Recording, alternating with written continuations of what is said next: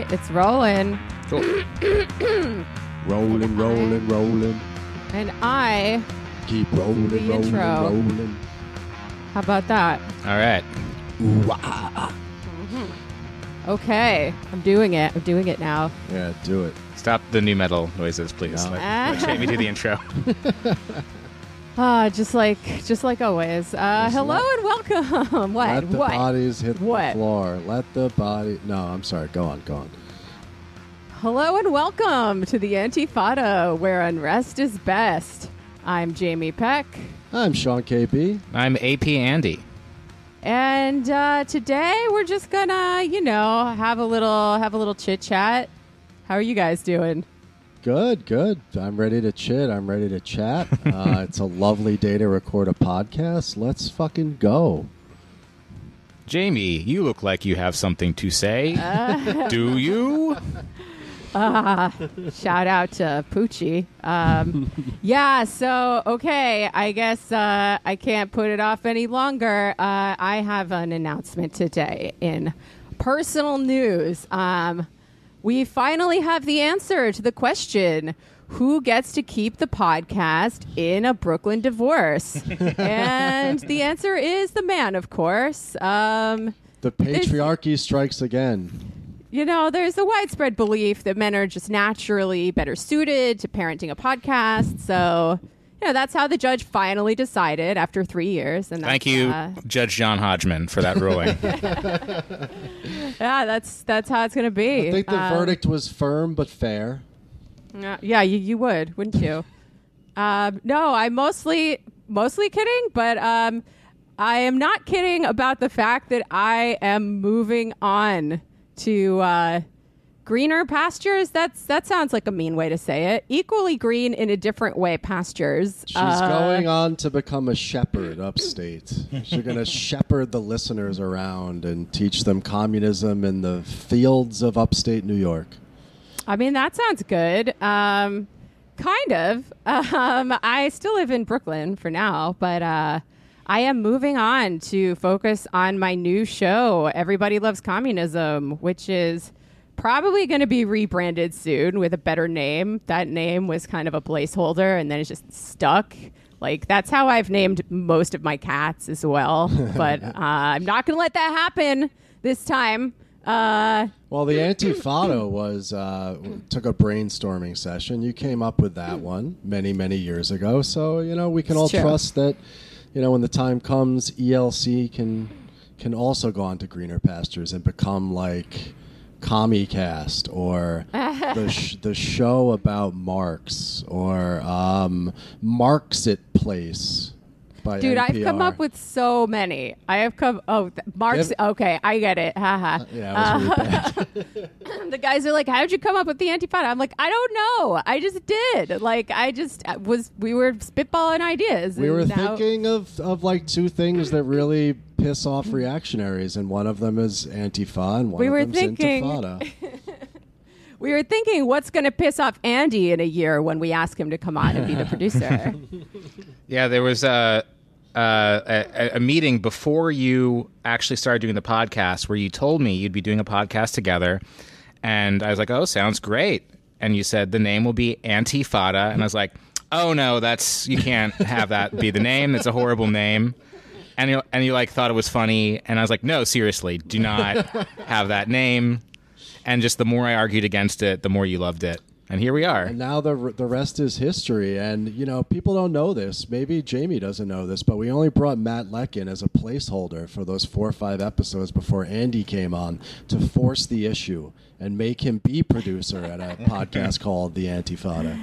It was 20-dimensional chess. Yeah, it was trickery. It was some 5-head shit. Yeah, we tricked him, and now you still have to do the show that is called that, and I'm not even going to be there, so that's like the ultimate troll. She laughed last.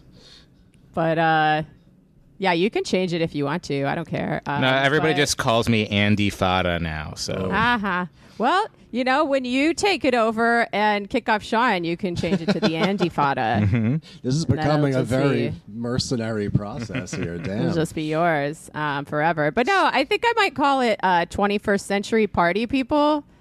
Oh, okay. Aaron and Jorge are both too young to get the reference that I'm making because it's a reference to a movie that I'm sure you guys know about. Oh, yeah, about the factory scene in Manchester, right? In Manchester.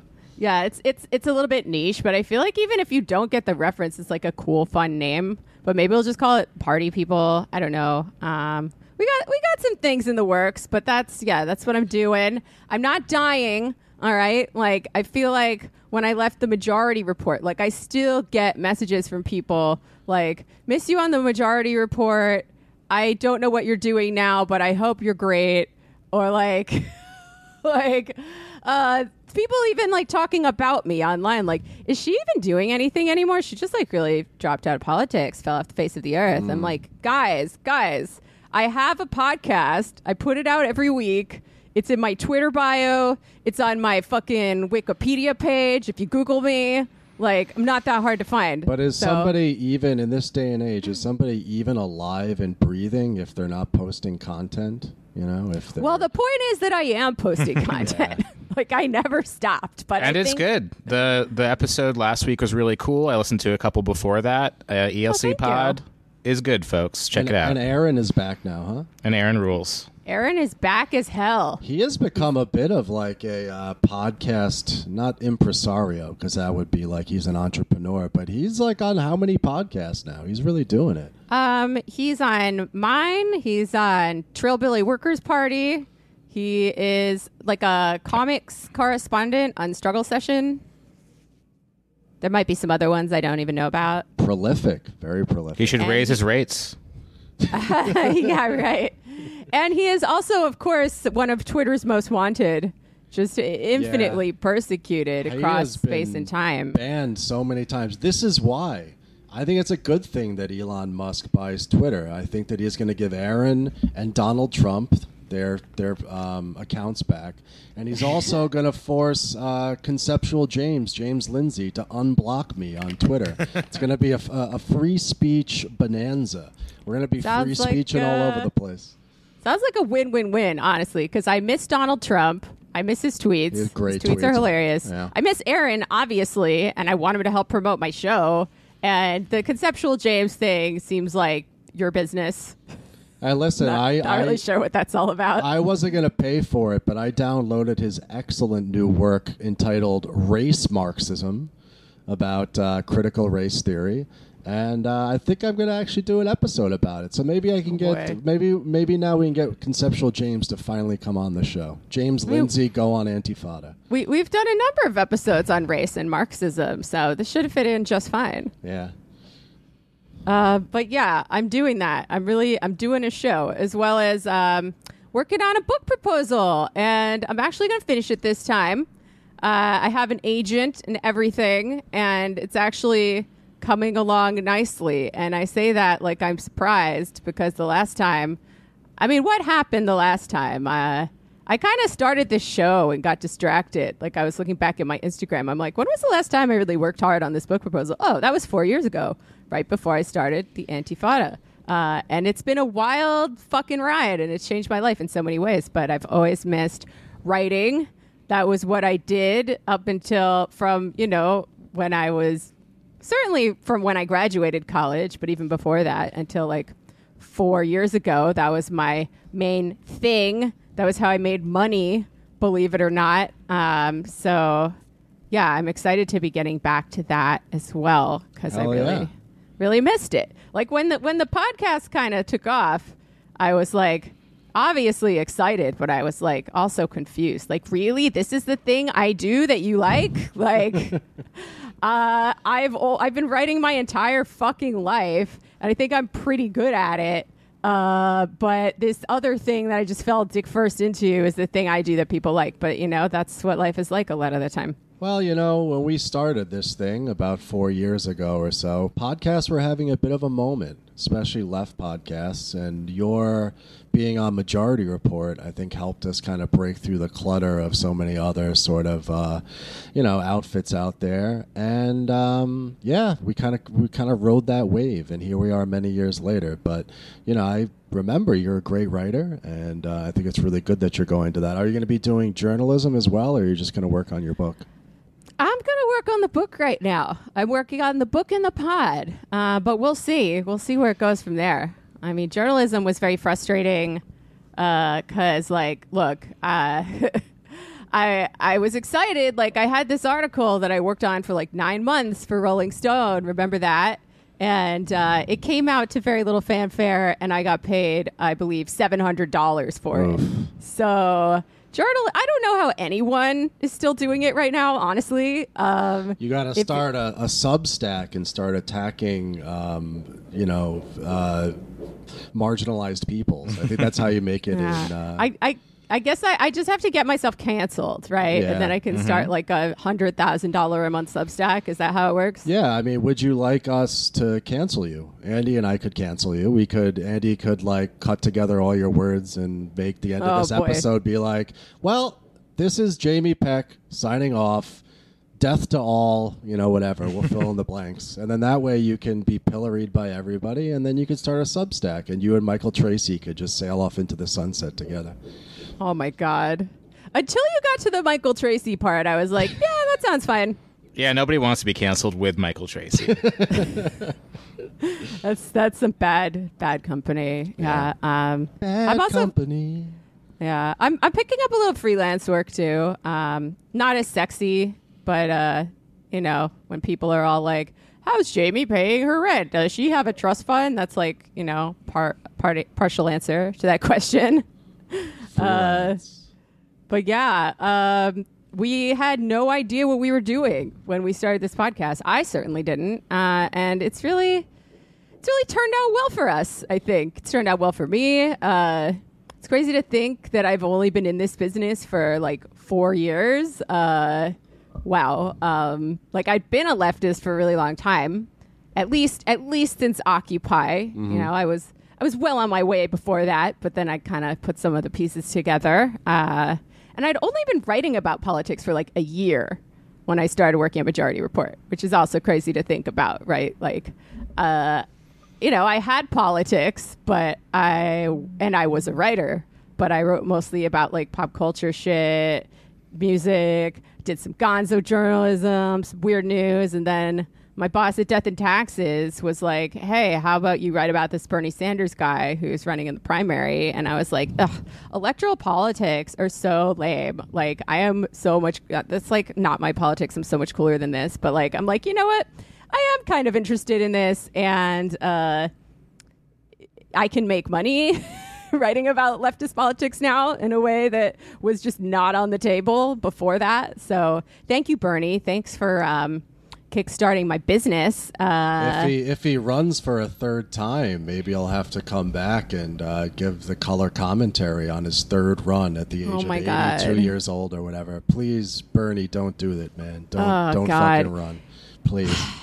He's going to get owned so hard again. I know. It's going to be like a worse own every time. And he's going to be like even older. So it's going to, it's going to take a toll on him. Just like leave him alone. The left has a succession problem. The electoral path to socialism, I think, has been like fairly discredited at this point. But like, there's always like that teeny tiny spark. There's that teeny tiny crack in the door where I'm like, maybe. No, but maybe, but probably not. But if he runs this time, maybe he can be transphobic and he'll win. Right. Yeah. Maybe he can vice presidential Glenn candidate. Greenwald. No, I was going to say Christian Smalls. Oh, fuck. I mean, Chris Smalls is not transphobic as far as we know. Well, he's going to have to make him transphobic. Bernie's going to have to do some of his like patriarchal yelling thing enough that Chris Smalls becomes transphobic, and then they can start a Substack, and then they can use that to pivot on into a presidential run. I should be getting paid for this shit, man. You can start a consultancy firm. Yeah, Antifada Consulting. I like that. Sure. I think one thing you were talking about the early podcast. One thing that I think was a big inspiration for us in the beginning, and when we were thinking about how to run this thing, was not Majority Report. It was the Michael Brooks Show. That's right. He had a really, really good way of kind of combining fun stuff also with like serious stuff and being, critical but also being light about it sometimes. So rest in peace, Michael, man. You were a real inspiration to us. And maybe we moved on a little bit from some of the earlier stuff we did, but I think we do still kind of hold a core of that, for this. And we'll try to bring it forward. Oh, absolutely. Absolutely. Michael was a big influence on me at the beginning, as well as Chapo Trap House, in terms of showing us, you could do a show that's both serious and fun. And then it was up to us to create our own kind of weird punk rock version of that. So, as always, rest in power, Michael. You pissed me off sometimes, but you were my comrade, and I wish you were still here. So, yeah. Gone too soon. But also shout out to Sam. I think he was less influential in terms of the format of the show, but one thing he did that I really liked was taking calls from the people, getting to talk to people. And that was something that we figured out how to do for our Twitch stream. And that was always really cool to hear from the fans. We also had that the anniversary show, too, where we took calls. That was really fun as a bonus episode. Yeah, very, very well-screened calls from our good... all our fans are good. It's really a self-selecting group of cool people. But Sam, he helped us out a lot. Can't deny it. He let us use the studio, which gave us a really big advantage in terms of audio quality that a lot of podcasts did not have, really from the beginning. And, obviously he gave me a chance to promote the show every day on The Majority Report, which was a much bigger show, even though he thought our politics are dumb and wrong. And that was really nice of him. Really can't say that I would have done the same for someone with his politics if our roles were somehow reversed and communist thought was hegemonic. And I had a huge YouTube show that I started with Janine Garofalo. So maybe on Everybody Loves Communism or 21st Century Party People or whatever, you should get a young left liberal, Democrat type on the show just to kind of give it to him, Yeah, just to give him shit all the time and dismiss him and all that stuff. Really put them in their place. Yeah. Then they can, interrupting me. Then they can climb over your body. I'd like to see him try. But yeah, maybe I'll put an ad up on LibList or wherever they find jobs. That'd be a fun thing to do to someone. But yeah, more shout outs. One thing that was cool about this show was being able to get all of my friends involved in various capacities. It was just this cool, fun clubhouse where we got to play every week. My ride or die witch, Debbie, did the logo. I guess you guys got to change that now. Or just find a girl who looks like me to replace me. That would also be fine. Shout out to Boy Jamie for doing the musical intro. I think it's held up pretty well. I like it. It's a good little generic piece of punk rock instrumentation. And the fans, God. Okay, so we could not have done any of this if it weren't for the people listening. I don't even like to call them fans because that implies that we're better than them and it's not participatory. And we always wanted to make it, participatory within reason.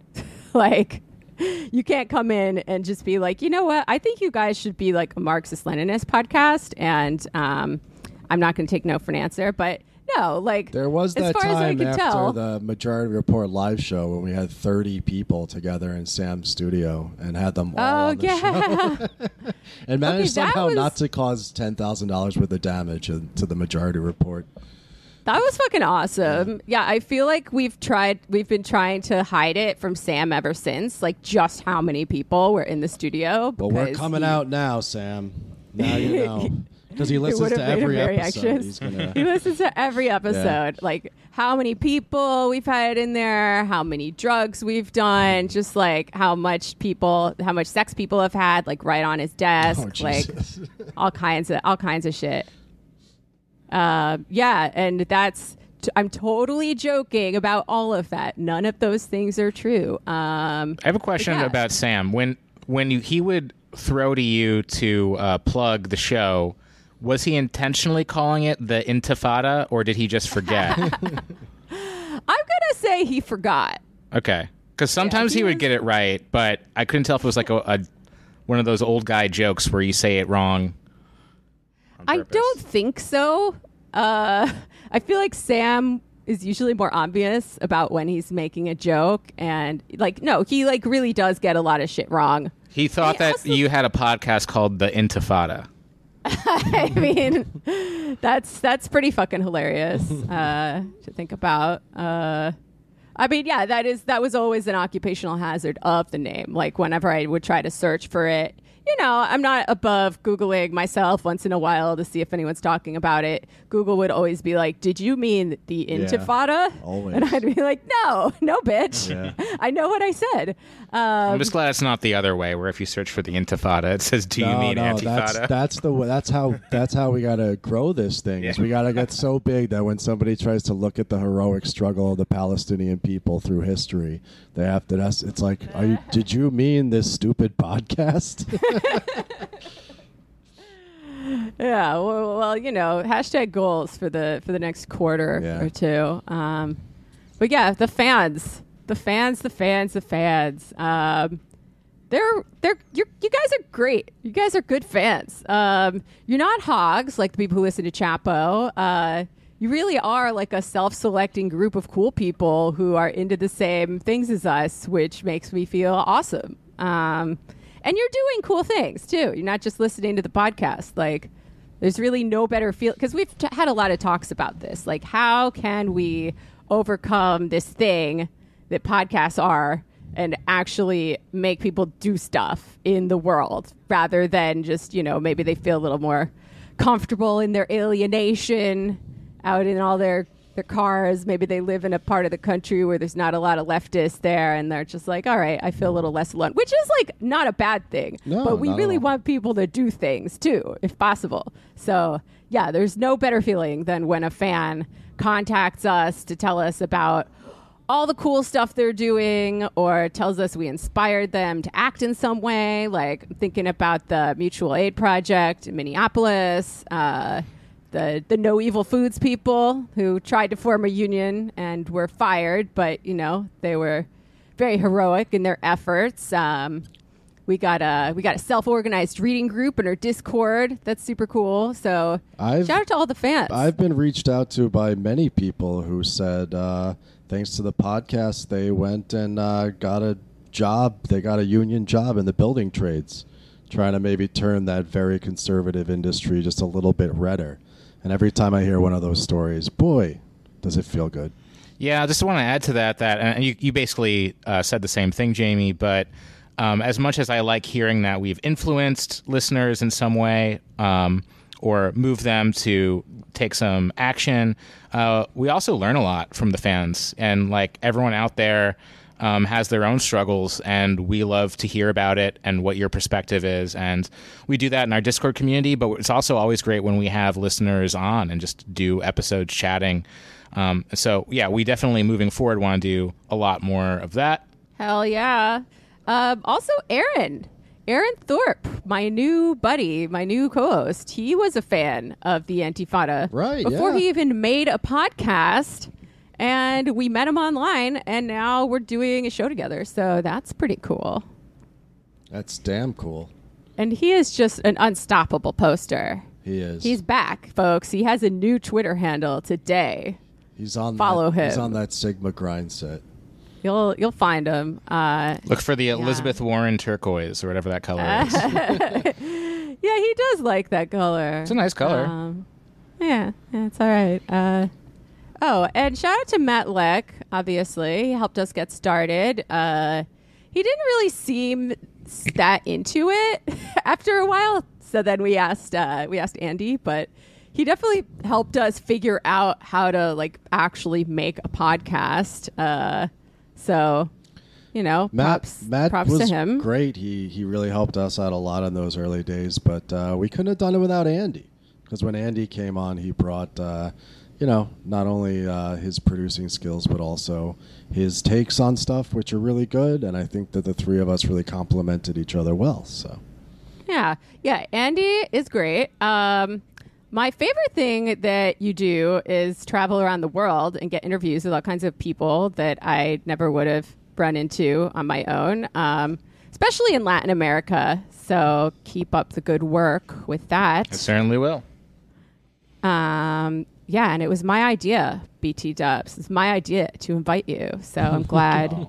I'm glad the name was not a barrier to you joining the podcast, or too much of a barrier, anyway. Yeah. Yeah, and our friends, so many friends. So, yeah, I mean, like the reason why we thought we could start a podcast to begin with was because we were like, oh, hey, we have a lot of friends who would be really good guests on a podcast. And we were right. And it's still, I mean, we have on lots of people who aren't our friends or, you know, they're friend adjacent, but like we don't know them before we have them on.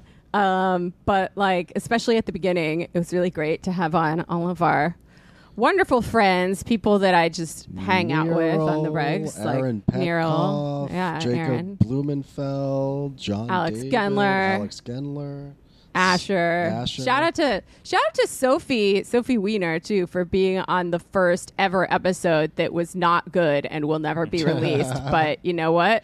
You gotta start somewhere. Natasha You gotta Leonard, rip off the Band-Aid. Another good friend who would. I always like that too. Like we could have big names on. You know, we could have big academics or whatever, but also just like cool people we know from life who have good politics and a good critique and can come on and bullshit with us.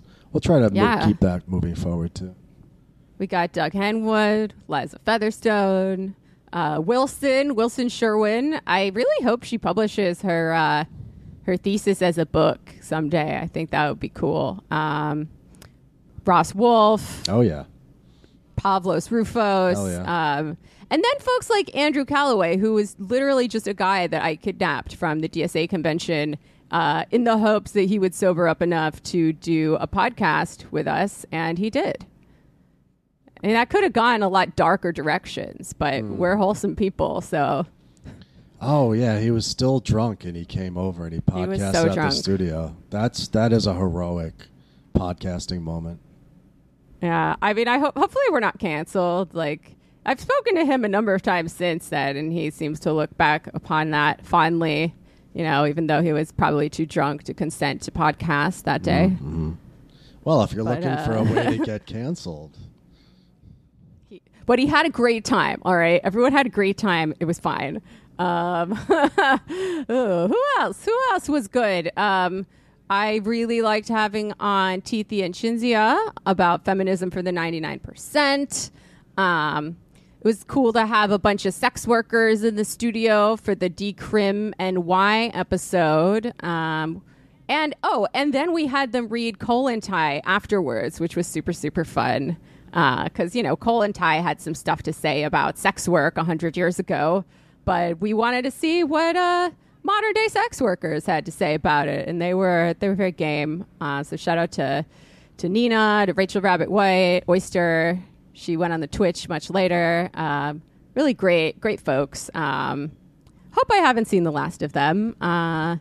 Let's see who else. We got Peter Fraze. We got Heather Fortune, my friend from online who came to New Hampshire with me to canvas for Bernie. George Ciccarello Marr. Really great podcast. He always gives a great interview. Aaron Bananov, really good book that I still refer to once in a while because it has a lot of the same concepts as Capital, but it's easier to read.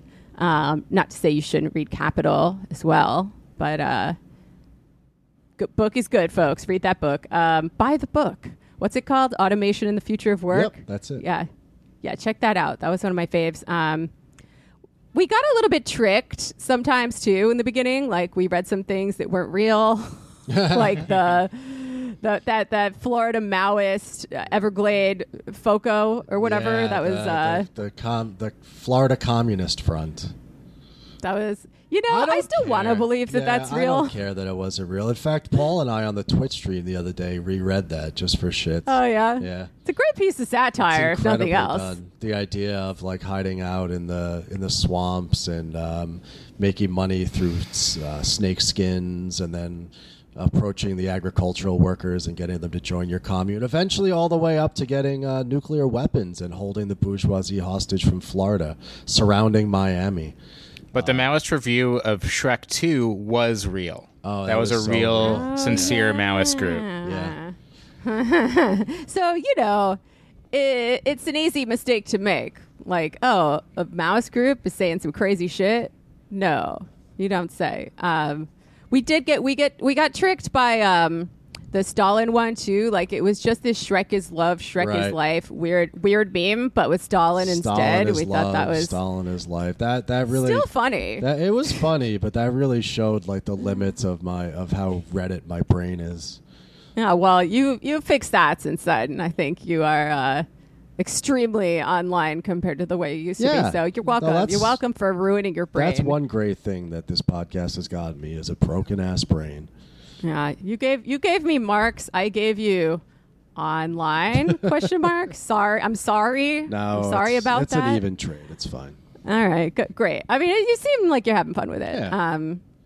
What else? Oh, I really liked the time when we had on our friend Comrade Communicator for a very polarizing episode on Posadism. That was one for the books. Hopefully he'll be back soon. Yeah, he's still around. He's still in the mix. He's still in Coney Island communing with the dolphins.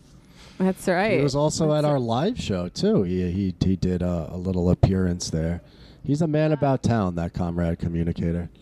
Yeah, very, very cool to do a live show with him and with a bunch of our other friends. Yeah, we got to collab with some cool people too throughout this process. Like people like Rev Left Radio, Chapo Trap House, little podcast maybe you heard of. Swampside Chats. Pod Damn America. Shout out to Jake Flores, obviously. The Lit Crit Guy, Leslie Lee III from Struggle Session. You can still check out our series, Vampire Castle. I might even be doing one more. We'll see. Yeah, that'd be nice. Yeah. Street Fight, Katie Halper, Aaron Bastani from Novara. We got the Trillbillies, obviously. Yeah. Love them. More from them soon. I'm going to record with Terrence probably for a couple weeks from now. Hell yeah. Trash Future, Daniel Denver, Nick Estes, Brandon Sutton, Angry Workers, Andre Demise, Hard Crackers, Ill Will Editions, or people who write for them anyway, Left Flank Vets, Woodbine Space, Ed Ongwiso Jr., Derek Varn, Anthony Fantano, can't forget him, This is Revolution, and of course, the Eve 6 guy. So those were just some of the many cool collabs that we did. Friends I made along the way. Yeah. Eve 6 guy has his own column now, an advice column. I think that was down to his appearance on the Antifada. Oh, I can't imagine what else he would have been popular enough for. You're welcome, Eve 6 guy. You really got your start right here. Not that long ago. We're like a Kingmakers podcast, you know. Yeah, we make the kings. Mm-hmm. Speaking of music, remember when we used to sing songs on the show? I am a Gen X boy. I skate, I skate, I skate, I skate. Yeah, it's pretty fun. The Beto song. Wow. The Beto song was great. I've always been a theater kid at heart. I mean, I used to actually be one. I'm not anymore. I'm deeply self-conscious that people can tell, but I like to make up funny songs, and Sean's good at making up funny songs too. So I was like, you know what? That seems like a fun way to get people engaged and make our podcast stand out a little bit. And also, then I would get to sing, most importantly. So, Boyd away the kulaks paid. Check, I did those midnight raids. Yeah, so maybe guys like us, we had it made. Those were the days. We had a few songs. I'm gonna direct Andy to these after the show. I'm gonna send him some clips to put in at the end. Songs, but I really liked doing. I did a Grimes parody to make fun of her and Elon Musk, while also singing a song that I genuinely like. We were on the Musk beat back in the day. We've been on the Musk beat. Yeah, we've kind of remained on the Musk beat And I think we have to now much more moving further since looks like he's buying Twitter. So Musk ain't going nowhere. Oh, boy. Oh, boy. I also did a Bikini Kill parody called Liberal Girl that I thought was funny. Just a way to deal with the fact emotionally that Kathleen Hanna is just a fucking shitlib. Yeah. And maybe she always was, but I still like her music. That I'm With Her video was incredible. Oh, the my Hillary God. Clinton promotional music video she made. An incredible snapshot of a time that feels like it's a million years ago. That was some really... I mean, look, you say that now. We don't know who's running for president this time around. We don't know. I mean, we have a pretty anti-electoral bent on this show, but it's going to go hard if fucking Hillary runs again, man. We're going to have a media blackout. No, it's going to be hard. It's going to fucking slap. We're going to be deep. We're going to have to get deep into like some Kamat or something for 1 or 2 years in order to try to avoid that if that were to happen. A friend of mine was literally just telling me he helped edit a text on Kamat if I want to talk about that on my new show. And I was like, you know what? It's going to be a while before we get up that far in history, but I will let you know because it sounds cool. And I got to rep my ultras on this new show. You got to get the ultras. If you're lacking the ultras, what are you even doing? I have yet to go full ultra, but it's definitely a position that I respect and feel the pull of at all times. So now that I'm going to be the most ultra left person, if you can believe that, I'm definitely going to bring a little bit of that perspective, a little bit of AP Andy, a little bit of Arturo and Shimon. Carry that forward into the future with me because I am, above all things, someone who likes to play devil's advocate. People had better be careful because Andy and I are gonna create a position that's more ultra than ultra. We've been working on it. It's gonna be some real sicko shit. You thought Ann Prims were sickos? We're taking it to the next level. It's gonna make John Zerzan say we've gone too far. Nice. Oh my God, I can't wait. And okay, let's talk about some really cool things that I got to do as a result of being on this show. Let's do it. Fucking Kim Stanley Robinson. That might have been our finest hour. Yeah, that was cool as fuck. If the Antifada should last 1,000 years, men will still say this was their finest hour. He was also just like a really chill guy to talk to. Oh, he was like, great. Please call me Stan. Yeah. He's like sitting in the backyard with the wind chimes, watching the birds. I'm like, #goals. And Will was so good on that episode too. Thank you, Will Menaker. Good job, Will. That was, I think, maybe my favorite episode that we ever did. What a great man with his wind chimes and his bird watching. Well, we also got to talk to Mike Davis a little while ago. That was pretty cool. I got to make a bad joke that got things off to a weird start with him, but we recovered pretty quickly. Remember that? What was it?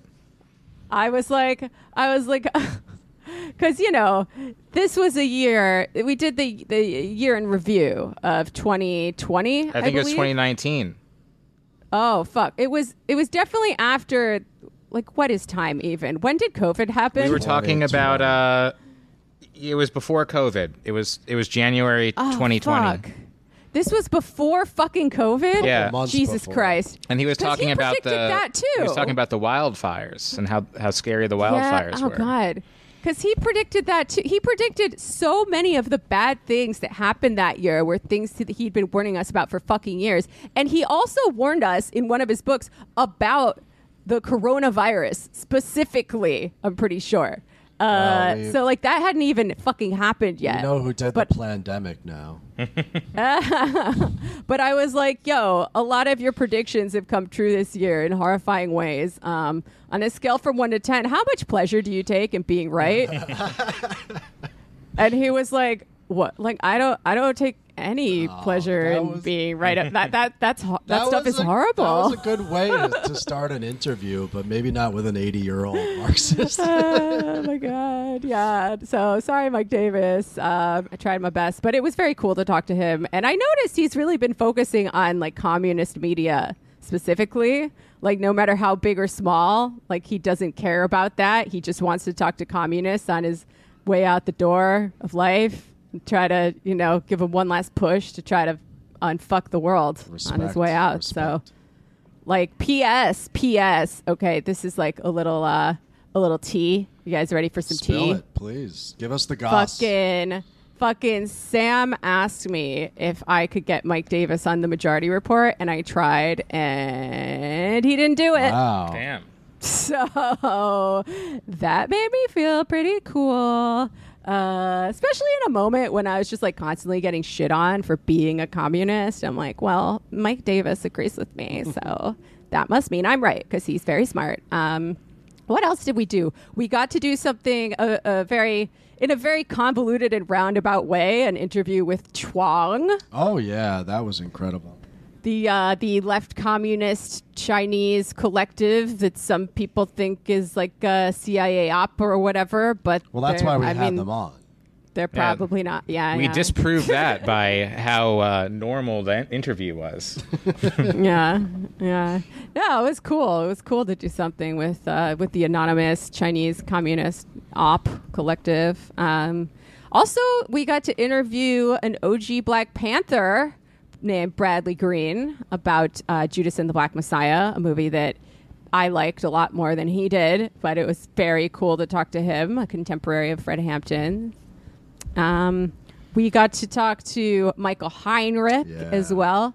Heinrich about Walyu and all that jazz. I feel like I still need to go back and listen to it to just get all the smart points that he made without being nervous about the next question. Yeah. That one was a banger, man. I think Science of Value is finally being translated by Al now. That's Heinrich's like big German work that nobody has read in English before. So perhaps we'll have him back. Ooh. Perhaps you can guest on it when he comes back. Ooh, yeah. Heinrich 2, Return of the Walyu. Maybe he'll do the rounds. Maybe he'll come on ELC or whatever I'm going to call it in the end. We can share him. There's enough of him to go around, sure. Guys. And maybe someday you guys will finally get Sam Cedar on. You have his contact info. You know what to do. So fucking have fun with that. We're gonna be the first one to do a libertarian socialist debate with him. He's never done that, right? I mean, he's done it with me. That's true. And he's done it with random people who call in. But no, there's never been an official, like, promoted fucking pay-per-view event about it. Well, since we're becoming a debate podcast now, where we have people on, like various Twitch streamers, just Conceptual debate, James, Fausch, or whatever, that's all we're really going to do moving forward. So we'll have Sam Cedar on and do an epic throwdown about liberalism versus libertarian socialism. And hopefully we'll get some of that Claremont money for our efforts. Yeah. That's how you make it these days. Wait, who's that? Claremont Foundation? They're like a new right think tank. You might want to hit them up and see fun. what kind of job opportunities they have for you. Yeah. And maybe you could sell your book to them. Oh, boy. I already got hit up by Charlie Kirk's debate show asking me to come on and debate Charlie Kirk. Yeah. And I was like, I would rather masturbate with a cheese grater, but thank you for thinking of me. No, I actually did not even respond to that email. Did they offer any money? No. How much would they have to offer for you to go on and debate that small-faced dingus? Boy. 2,000. He's got a big face, no? No, he's got a small face on a big head. His face is like scrunched in, you know? Yeah. Oh, God. I don't know, man. 10,000. It would have to be a lot, because that would be... Okay, I really don't think debate is terribly useful politically, and the only reason to do it is if you're a sick fuck like Sam and you enjoy it. And I don't really enjoy it that much. Like, I can do it, but it's not, like, fun for me. What about clout, though? Clout's important, too. It's not just about, being a sicko or liking money. It's also about clout. That's true. I mean, money and clout kind of go together in that they're they're great and all, but again, not like that useful for our political project, in my opinion. Yeah. I was just practicing to start the Antifada consultancy. Oh boy. Oh boy. I'm going to do some life coaching for media people. Sounds like a plan. But yeah, I'm definitely not going to do that. But, more power to you. If one of you wants me to pass it along, I'll fucking forward that email. If not for $1 million. No. All right. I didn't think so. Well, let me know if you change your mind. But yes, what was I saying? Where was I going with this? This show, it's meant so much to my political development, and that means a lot to me. And now I'm ready to do an even more niche and nerdy show specifically on the development of socialism throughout history. And, we're studying the past, and hopefully we'll figure some things out about how to do the thing in the future, because we got to do the thing. Well, in that respect, we're all in it together, right? And will Yes, we are. Well, yeah, I mean, this is a really important thing as well, right? Like, so when I started at Majority Report, which, by the way, came to me like Deus Ex Machina style when I was a struggling freelance writer doing takes for The Guardian, and Matt Lex saw my writing. Literally, and he showed it to Sam. You were outside your apartment, and a Sam Cedar puppet came down on little strings. It was like, Jamie Peck, come join my television show. And then the rest is history. Come get yelled at by me for money and clout. And I was like, all right, I'll do that deal for a little while. But yeah, when that happened, I had some ideas about what I believed. And I've been involved in activism for a while. I've been writing about politics for a very, very short time. But I wasn't used to that constant challenge by, mostly Sam, who's just a powerhouse, but a little bit from others as well. So I really needed a place to learn and grow and refine my politics, and just like another center of gravity with like-minded individuals, which I think it is for a lot of people, not just me, right? Like, it's a podcast. It's a place where you can go to be reminded as a communist or an anarchist or just an anti-capitalist or whatever, that you are not crazy, right? Like, capitalism is on fire.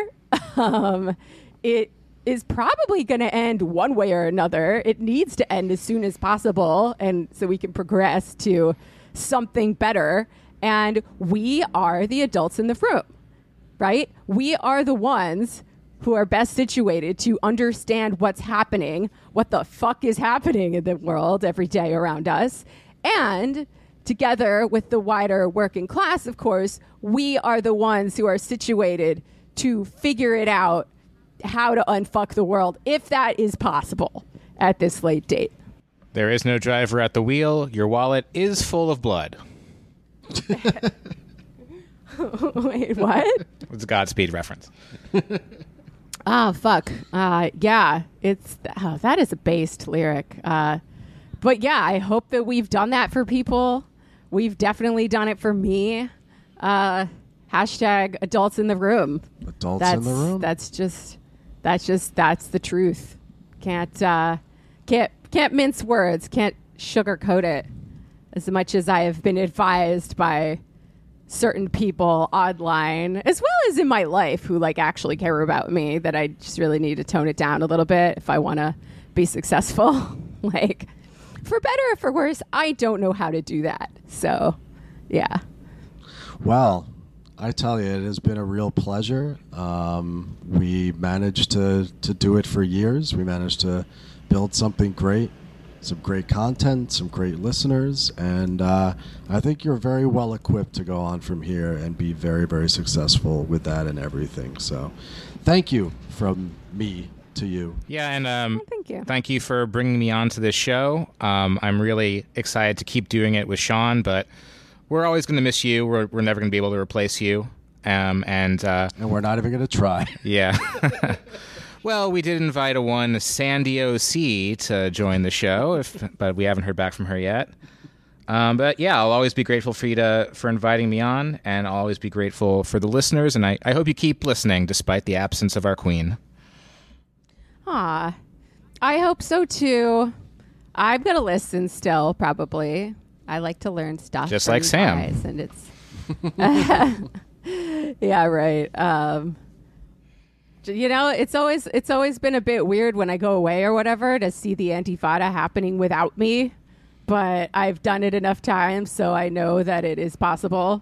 And, it's cool to see this thing that I thought up in my head, like, grow and become a thing that involves people other than myself and Sean, and just grow and mutate and thrive in its own weird way. Well, there'll always be a part of you in the podcast for no matter how many years we keep on doing this thing. And, of course, we'll have to have you back periodically. Not just to promote, but just to hang out and give us updates on your journey and all that good stuff. Hell yeah, as I like to say. You guys can come on my show too. I know, we have a lot of ground to cover, and Jorge is really, it's good that I have him because he's really organized and ambitious in a way that Aaron and I are not. Like, well, we all have apartment. You can tell the guy's a very organized podcast host. We all have things that we bring to the table, but it started out, me and Aaron were just kind of jumping around doing whatever we felt like doing, and that's a fine way to organize a podcast. But for something like this, where we're like really attacking the history and theory of socialism, it helps to have like kind of a methodical approach. So we're going to go way back in time. Once we're done with State and Rev, we're going to go way back in time for a syllabus we are calling Road to Marx. We're going to do some of the utopian socialists in there. We're going to do maybe my man Fourier, because he's just funny. Oh, Fourier rules. Bring the phalanxes back. Labor phalanxes when?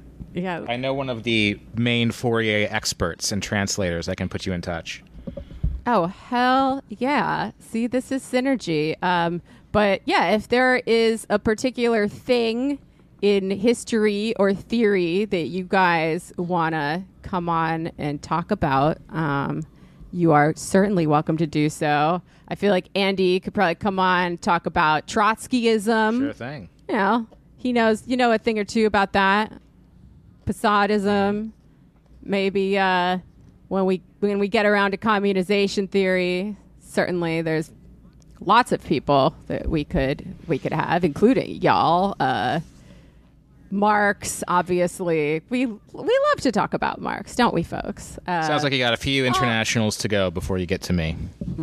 Yeah, yep. We got a lot. I mean, look, this is so much work. It's like so much more work than it's more work than I thought it was going to be when I first decided to do it. Turns out a lot of things have happened, and all of those things are connected to a million other things in history.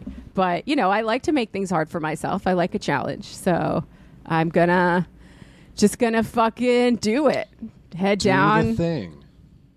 Gonna do that particular thing. And, maybe if we're lucky, it'll help us to do the thing, the main thing. Because, this is why we would not be doing any of this. I mean, I can only speak for myself, but I don't think we would be doing any of this if we didn't think it mattered on some level, to the world. I'm just here for that sweet podcast money. I secured the bag. I mean, these are all valid reasons. But, if I didn't think this was helping at all, if I didn't think that it was at least, a chance that it was helping, I would go do something else. I would be a fucking public school teacher or something else that, adds value to the world. This is just the thing that I believe adds value to the world that is the easiest for me and where I don't have to get up early. So, there we go. Well, mashallah, inshallah. May it always be Thanks. that way. Mashallah? Thanks. Mashallah means it already happened, right? Oh, okay. Right I on. thought you were talking about the Parkway. Moshulu Parkway in Yeah. the Bronx. All right, we're going to devolve into Parkway talk, me and Andy. Oh, Stick around boy. for our bonus Well- episode. We're going to rate every single Parkway in the Bronx. Laboriously. Oh man, Springbrook. Using arcane criteria. sounds good. Sounds like extremely your shit. Get the maps out. Get some maps out. We're taking this thing in a whole new direction, folks. You'll see. You'll see next week. Oh boy, can't wait. Can't wait to watch what happens next. But yeah, I think we're gonna finish it out. We're gonna play me out on some clips from past fun times that we have had together on this show. Although looking back through things that I've done, there was also some really good ones from the Majority Report that I totally forgot about. Like towards the end, when I knew my days were numbered, I just did not care what, I was just a bitch blatantly to people. I did not give a fuck. There's some stuff where I'm like, I can't believe I said that. But yeah, let's keep it mostly to the Antifada. I'll do my victory lap on that another time. And yeah, thank you so much for listening. Thanks for potting with me, you guys. Thank you. It's been a pleasure. And I'm not dying. I'm just going to a new show. So hopefully, we can share custody of the listeners. We can share custody of the patrons. And of Jake. And certainly. I mean, that's been happening for quite some time now. So I'm not too worried about that. But yeah, as the great Jake Flores once said, it's finished. Nice.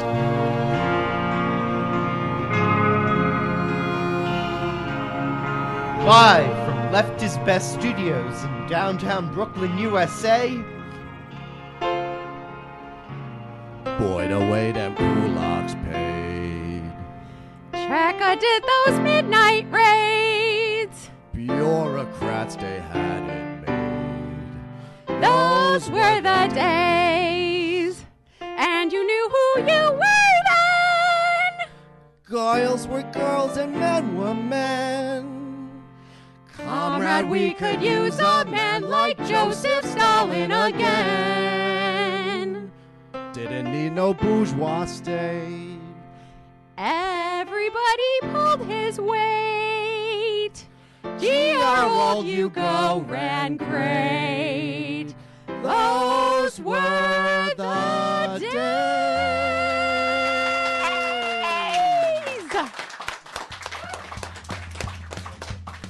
That was the good take, Andy. All right.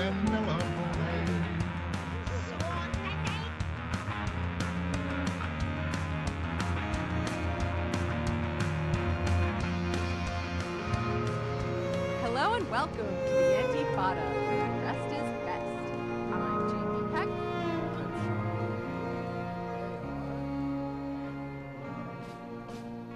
We woke up one morning and fell a little further down. For sure it's the belly.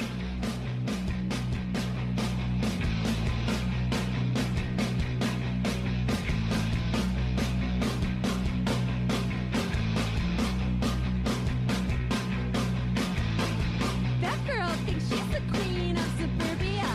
She's got the hottest girls in town. That girl, she's got some 90s politics. I think I wanna be a riot girl, yeah. Liberal girl, liberal girl, liberal girl, you are the queen of my world. Liberal girl, liberal girl. I think I wanna make a scene and that's my whole politics.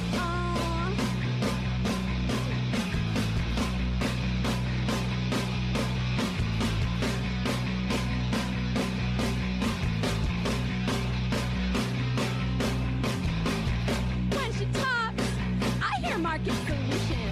On her head, a pussy hat. When she sings, I think her songs are good, but when you look closer, her politics are garbage. Liberal girl, liberal girl, liberal girl, you are the queen of my world. Liberal girl, I think I'm gonna make a scene, and that's what politics are to me.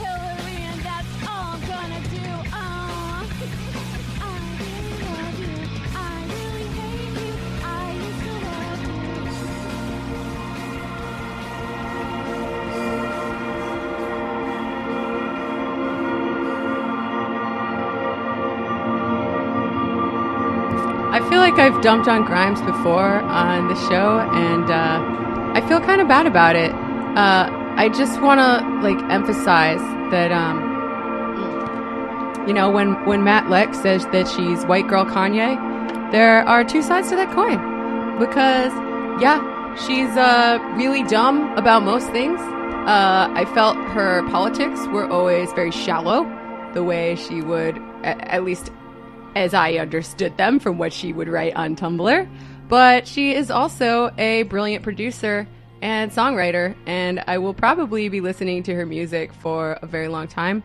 If she does a Bowie and stays relevant, if dating Elon Musk does not ruin her career amongst the social justice warriors out there. I hold out hope for her future and our future. Well, just as a show of good faith to Grimes, maybe I'll sing one of her songs right now. Really? You would do that on the show? You would do a karaoke rendition of Grimes just for us? Don't make me sing.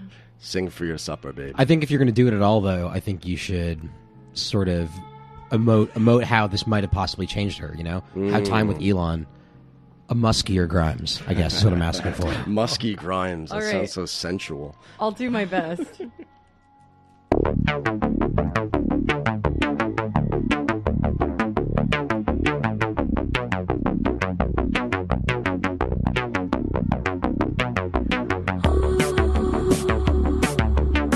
That's the three of us doing backgrounds for Jamie right now. That awesome.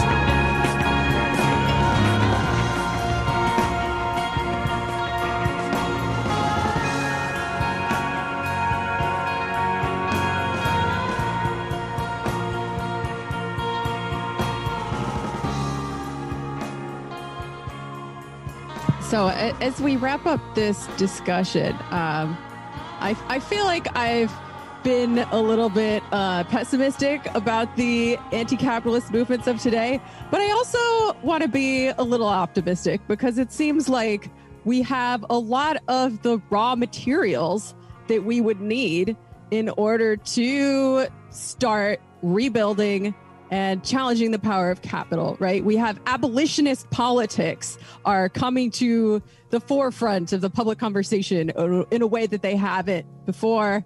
We've got anti-capitalist politics, large proportions, large percentages of young people are saying they don't support capitalism. We're seeing uprisings all over the world. Is there anything that gives you guys hope for the future that we're going to be able to do the thing, to unfuck the world and complete the work of Fred Hampton, before it's too late? I'm totally optimistic. I don't believe in negative thinking.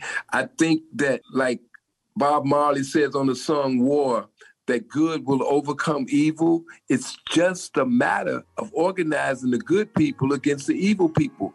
And like when you talk about the 99%, there's more of us than them. what happens now, and because of technology and the Arab Spring and things like that, I think it's so much easier to mobilize and bring our forces together than ever before. The only question I keep emphasizing is now we not just mobilize, but we also have to organize and not just get people out for an event, but to get them to do things between events. And that's the key to unlocking what needs to be done, I believe. There are many more people conscious now than there were in 1969. In 1969, you had SDS. I'm talking about in Chicago. You had Rising Up Angry. You had a few other small groups, but basically, most of the people were, like hippies, and they really didn't care that much about politics. I mean, there were a lot of counterculture people, but not that many people who were that deep into the struggle. And like the largest demonstrations that we had, there might be 5,000 people who came to, when Bobby Seale came to Chicago when he was on trial in the Chicago 8 trial, which became the Chicago 7 when he was severed from that trial. But nowadays, demonstrations are absolutely off the chain. Hell yeah. Beneath the sun, yet what force on earth is weaker than the feeble strength of one? But the podcast makes us strong. Solidarity forever. Solidarity forever. Solidarity forever. For the union makes us strong. Is there aught we hold in common with the greedy parasite who would lash us into serfdom and would crush us with his might? Is there anything left to us but to organize and fight? For the union makes us strong. Again, solidarity forever. Solidarity forever. Solidarity forever, for the union makes us strong. It is we who plow the prairies, build the future's in the fucking streets. Dug the mines and built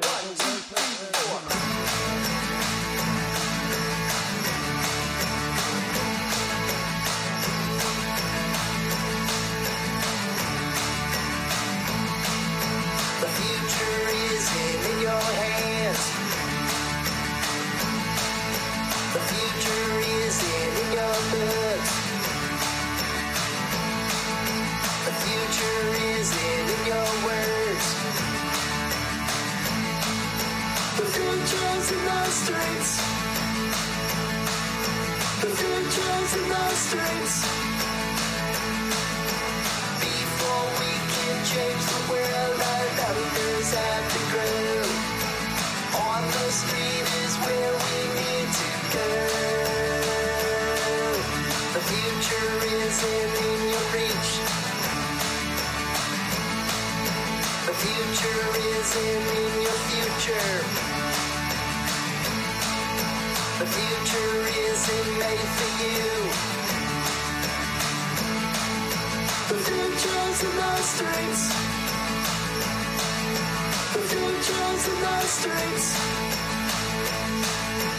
Before we can change the world, our numbers have to grow. On the street is where we need to go. In Chile, in 2019, mass demonstration. Millions of people, including organized communists and socialists, protested against them raising the fucking bus fares. In Hong Kong, that was sparked off by government expedition. In Haiti, there was a rise in fuel prices. In France, with the Gilets jaunes, it was a tax on fuel. The future's in the fucking streets. Before we can change the world, our numbers have to grow. On the street is where we need to go. Give it your life, give it your heart. Who we are depends on it.